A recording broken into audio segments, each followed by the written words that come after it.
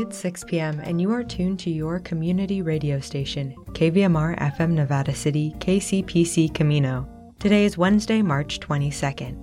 I'm Kelly Reese and this is your KVMR Evening News. On tonight's California Report, a close look at the battle still raging over State Proposition 22. That's the voter-approved measure which allows Uber, Lyft, and similar companies to classify drivers as independent contractors rather than employees. Then we take a look at your local news and weather. KVMR's Felton Pruitt sits down with Summer Driscoll, the AmeriCorps Restoration Coordinator for SYRCL, to talk forest resilience in the run-up to fire season. And we hear KVMR science correspondent Al Stahler's take on the recent warning about carbon dioxide emissions from the Intergovernmental Panel on Climate Change. This is the California Report. I'm Mari Bolaños in San Francisco. We are the union, the mighty, mighty union, the mighty, mighty union, fighting for fair wages. Classes are canceled again for roughly 500,000 students as Los Angeles Unified School District workers begin day 2 of a 3-day strike.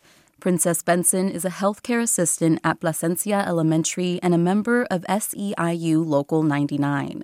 She says the district has no respect or support for workers and their working conditions. I enjoy my job. I work with special needs kids every single day. That is my passion, but I don't see the district taking it as that. The district takes this job as a business. I don't look at it as business. Among other things, the union wants to raise the average wage of members to $36,000 a year.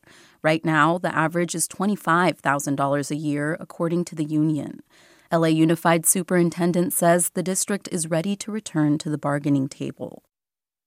We're still waiting to hear whether the Service Employees International Union, or SEIU, will appeal last week's court ruling upholding most of Proposition 22. That's the voter-approved measure that lets Uber, Lyft, and the like classify their drivers as independent contractors rather than employees. KQED's Rachel Myrow has more. The first thing to know about Scott from LA County is that he's unaffiliated, either with the union suing Uber and Lyft over Prop 22 or the industry-sponsored driver group. Scott didn't even vote in 2020 when the measure was on the ballot. I think I was a little nonchalant about Prop 22 because I was just getting started with driving and things were surprisingly good back then. He's not sharing his last name, by the way, because he fears the company might retaliate against him for speaking to KQED. Scott says he thought Prop 22 was a good thing in 2020, but his opinion changed after it took effect the following January, and he watched the measure's promised 120% of minimum wage become a ceiling for him, rather than a floor. In other words, these days, Scott says he makes about $18.60 an hour. But that's not what independent contractors got into Uber for, was to make 120% of minimum wage. You know, in the past, I was making $30, $40, $50 an hour with Uber. That said, Scott still loves choosing his own hours, 20 to 25 a week, and he's not really bothered by the fact independent contractors, as defined by Prop 22, don't have the same protections as employees do under California law. No question. There are a lot of minimum labor standards laws in California, and I understand why employers find them onerous to keep up with, to comply with, not to mention expensive. UC Berkeley law professor Catherine Fisk wrote a friend of the court brief on behalf of a group of California labor and employment law professors opposed to Prop 22. I don't think it's really in the public's interest to have such a large group of workers who are carved out of the minimum protections of state law that exist not only to benefit the workers and their families, but the communities that are affected by abject poverty. There's a long history in California of business interests spending big to convince voters to let specific industries upend, sidestep, or tweak state laws. And the success of Prop 22 at the ballot box has already inspired a similar measure on the 2024 ballot that would overturn a new law that attempts to tackle wages and working conditions in fast food. In a recent talk before the Economic Club of Chicago, Uber CEO Dara Khosrowshahi said the weakening economy is bringing more drivers, he calls them earners, online, addressing a shortage the company has been struggling with since the pandemic began. About 70% of our earners are saying, hey, inflation is actually one of the reasons why they're coming onto the platform, because they can earn flexibly and they can, earn another $500 a week for groceries or whatever else they need to live. A report published last year by the industry-backed Protect App-Based Drivers and Services Coalition found only a quarter of drivers report working with platforms on a full-time basis. Last week, a 3-judge panel in state appeals court largely upheld Prop 22 as constitutional, but the judges did invalidate 22's most controversial provision, requiring a close to impossible 7/8 vote of the legislature to pass any bills that modify the law. So if either side appeals the ruling, they risk the possibility the California Supreme Court could strike down all of Prop 22 or uphold the whole thing. For the California Report, I'm Rachel Myrow.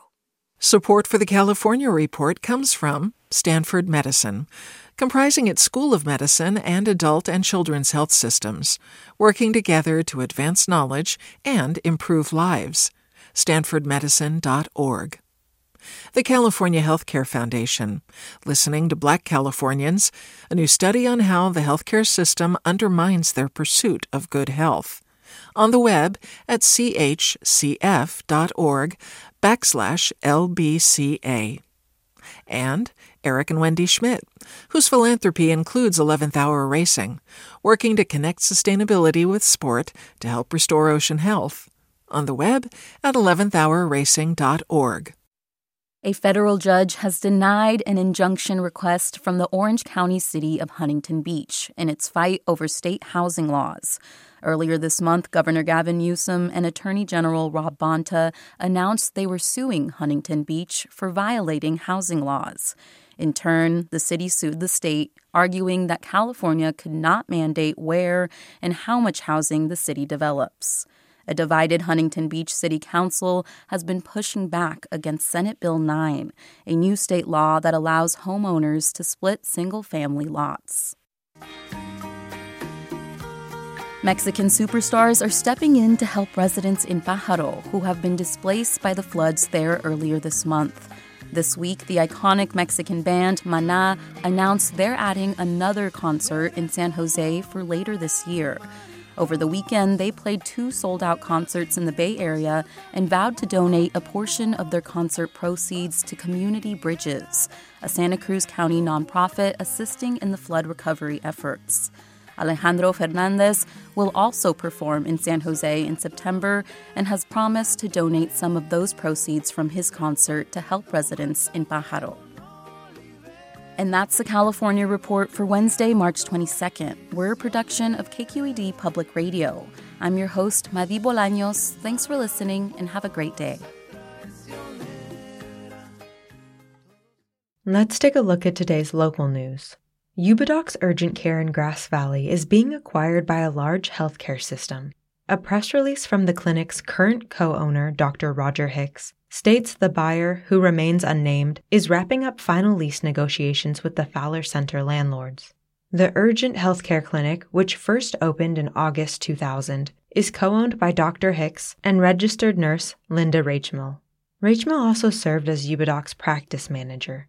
The release states Dr. Hicks and most of the staff will continue seeing patients at Ubidoc's under the new ownership, while Rachmil plans to retire.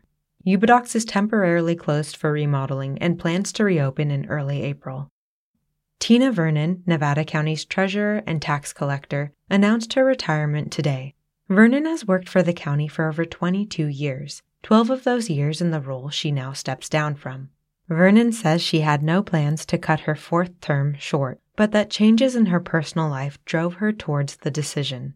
In an open letter to Nevada County citizens, Vernon writes, quote, "This decision is bittersweet and not an easy one to make, but I have learned from a young age that life is too short and you only have one shot at it." She has only praise for the county coworkers she leaves behind. Quote, "My mighty staff of 8 will carry on, and I know that you will be left in good hands." Vernon says the office collects over $330 million annually in property-related taxes and has made $33 million in interest earnings for the county since 2011. She ended her letter by addressing the Nevada County Board of Supervisors, stating it's her hope that they appoint Michelle Bodley, who Vernon calls her right arm, to the role she leaves vacant. Bodley is currently the county's assistant treasurer and tax collector. Vernon's final day as Nevada County's treasurer and tax collector is April 28, 2023. According to the Sacramento Bee, Tahoe area ski resorts are extending their ski seasons as Northern California sees more snow and rain downpours. Heavenly Mountain Resort will stay open into May. The resort says they plan on keeping their lifts running until Sunday, May 7th. Kirkwood Mountain Resort pushes even further into the spring. They've announced plans to remain operational until Sunday, May 14th. And Palisades tops them all with a calendar that sees them open through May 29th. The Tahoe area is experiencing a very snowy season. The UC Berkeley Central Sierra Snow Lab recorded 56 feet of snow so far this water year, which started on October 1st. As of March 20th, Tahoe area resorts had received anywhere from 500 to 700 inches of snow this season. According to resort websites, Sugar Bowl saw the most powder with 708 inches of snow recorded to date. Now on to your local forecast from the National Weather Service. The National Weather Service has issued a frost advisory for the foothills and Sacramento Valley region, in effect from 4 a.m. Friday to 9 a.m. Sunday. Temperatures as low as 28 degrees will result in frost formation. Frost will be possible each morning from Friday to Sunday, with the coldest morning expected Sunday. Unless you want a plant massacre on your hands, be sure to protect any sensitive outdoor vegetation. For those in Grass Valley and Nevada City, tonight mostly cloudy with a low around 37 degrees. Showers likely mainly after 5 a.m. Tonight's chance of precipitation is 60%. Thursday, showers with a high near 46 degrees. For Truckee and Lake Tahoe, tonight mostly cloudy with a low around 24 degrees. A 40% chance of snow showers mainly after 2 a.m. Little or no snow accumulation is expected. Thursday, mostly cloudy with a high near 35. New snow accumulation of less than 2 inches is possible. And in Sacramento and Woodland, tonight mostly cloudy with a low around 44 degrees. Thursday, a 40% chance of showers mainly after 3 p.m. Partly sunny with a high near 61. You're listening to the evening news on KVMR.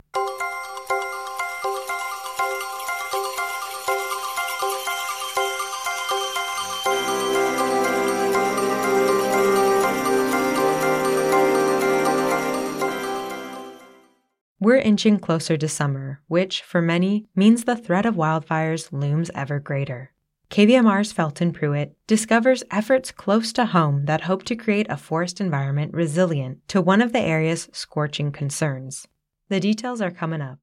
We're talking with Summer Driscoll, the AmeriCorps Restoration Coordinator for SYRCL, and they've got a workshop coming up on March 23rd. It involves taking care of our forests and keeping them from burning our towns down, basically. Is that kind of what it's all about?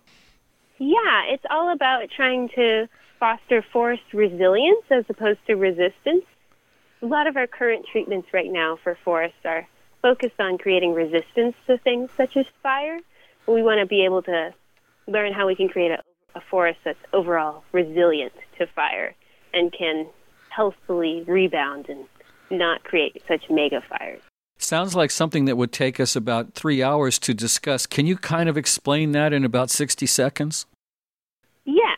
So we're just taking a look at historical data from forests in 1911 and comparing them to forests in 2011 and seeing what the difference is. And the main difference is that there has been fire suppression since 1911, and our forests are much more dense. So you talk about resilience. Where does that come in? What is forest resilience? Forest resilience is creating a forest which can withstand different stressors such as drought, bark beetles, fire, without having catastrophic failure, without having full stand die-off and massive crown fire. A resilient forest can experience these stressors and rebound much quicker. I would hope that since we've been getting so much water early this year and late last year, that maybe our forests are becoming a little more resilient on their own? Yes, I would hope so too. That is going to be reducing a lot of the stressors on the forest, but all this water could also lead to a lot of extra vegetative growth, which can also increase fire hazard. So we're kind of darned if we do and darned if we don't in that case. Yeah, so we're trying to take a look at forest health and forest resilience at a larger picture. What could we change so the forest, regardless of how much water receives, low year, high year, the forest would be resilient to these stressors. Okay, so this event's coming up on March 23rd, which is a Thursday, and this is going to be over at SYRCL. Yes, it's going to be in our downstairs conference room at 1 p.m. All right, so how do people get information about this? I guess go to your website to start with? Yes, the SYRCL website event calendar would be a great place to start. And if people are computer challenged, is there a phone number they can call to get more information? Yeah, they can just call SYRCL at 530-265-5961. And if they would like to speak to me personally, I would love to talk. And my extension is 208. So who else is going to be participating in this aside from members of SYRCL? We have a lot of outreach to community members, also other members of the AmeriCorps program, part of the Sierra Nevada Alliance, will be joining us. And hopefully they'll have a lot to bring to this conversation. Explain to folks what AmeriCorps is. AmeriCorps is a federal program where the federal government sponsors and facilitates nonprofits at receiving help from AmeriCorps members. AmeriCorps members serve generally an 11-month term where they work with this nonprofit and then receive a housing stipend and an educational award in the end. It's a great way to transition out of college and into the working life and receive help with your student loans. So a lot of young people getting into helping us with our environment in our local areas. Yes, lowering the barriers to entry in helping with the environment. All right, so this is all coming up Thursday, March 23rd. Tell them the title of the presentation, and then once again, give them the website. The title of the presentation is Operational Resilience in U.S. Frequent Fire Forests. And the website is the SYRCL website, yubariver.org. Spell SYRCL for them because we know there's going to be confusion. There's always is. SYRCL or at yubariver.org. We've been talking with Summer Driscoll from SYRCL. Thanks a lot for all the stuff you guys do over there. Thank you so much for having me. The Intergovernmental Panel on Climate Change issued a warning about carbon dioxide emissions recently. KVMR science correspondent Al Stahler has this comment. The economy has been in the news lately. And when I say the economy, well, the one and only economy, right? The money economy. Actually, planet Earth has a lot of economies. Anytime you've got income and outflow, you've got an economy. Most importantly, Earth has an energy economy. Energy coming in mainly from sunlight. Sunshine comes in, and then the planet plays with it. Especially the atmosphere plays with it. Look at the other planets in the solar system, and they are either too hot or too cold for life.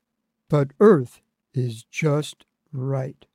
We live in what's referred to as the Goldilocks zone. Our moon is also in the Goldilocks zone. But if you look at the moon, in fact, if you look at the crescent moon next Saturday night, which we'll be doing, if we're lucky, out at the old Dannyville Highway where it meets State Route 49, about 7:30 in the evening, local astronomers will be setting up scopes. Average temperature of the moon, remember the moon, too, is in the Goldilocks zone. Average temperature of the moon is 0 degrees Fahrenheit, way below freezing.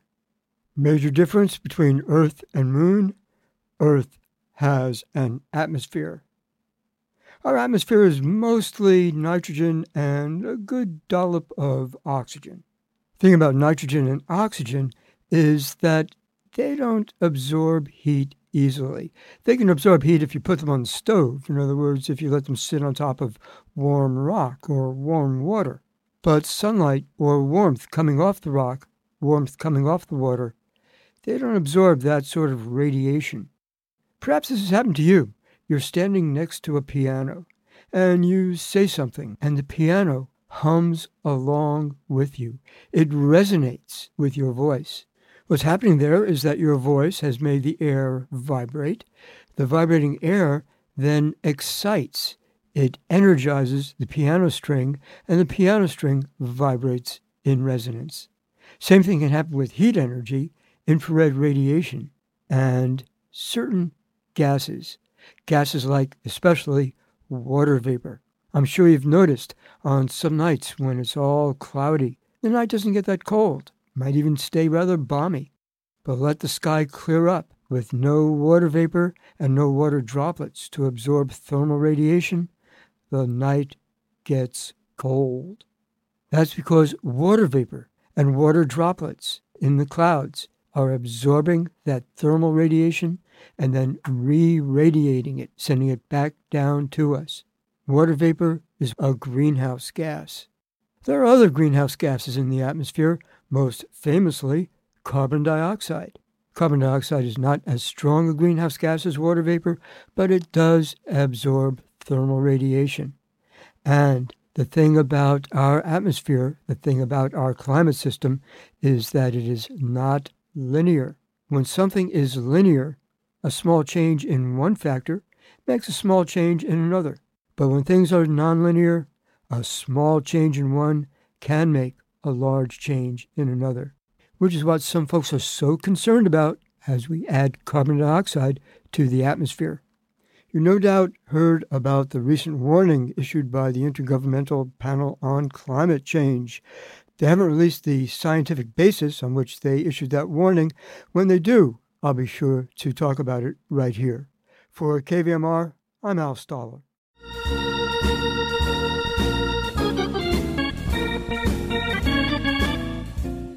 That's our newscast for March 22nd. Visit us online at kvmr.org and connect with us on Facebook and Instagram.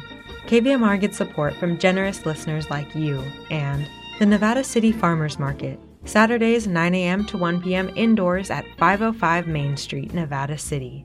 Now through April 8th, featuring sustainably grown food from local farmers, crafts, artisanal offerings, and live music. EBT accepted, ncfarmersmarket.org. And Sierra View Medical Eye, Inc., serving eye care needs since 1965. Providing optical services, cataract and glaucoma evaluations, also treating diseases of the eye. On Sierra College Drive, Grass Valley. Online at svme2020.com. The KVMR Evening News is produced by KVMR News Director Claudio Mendonça.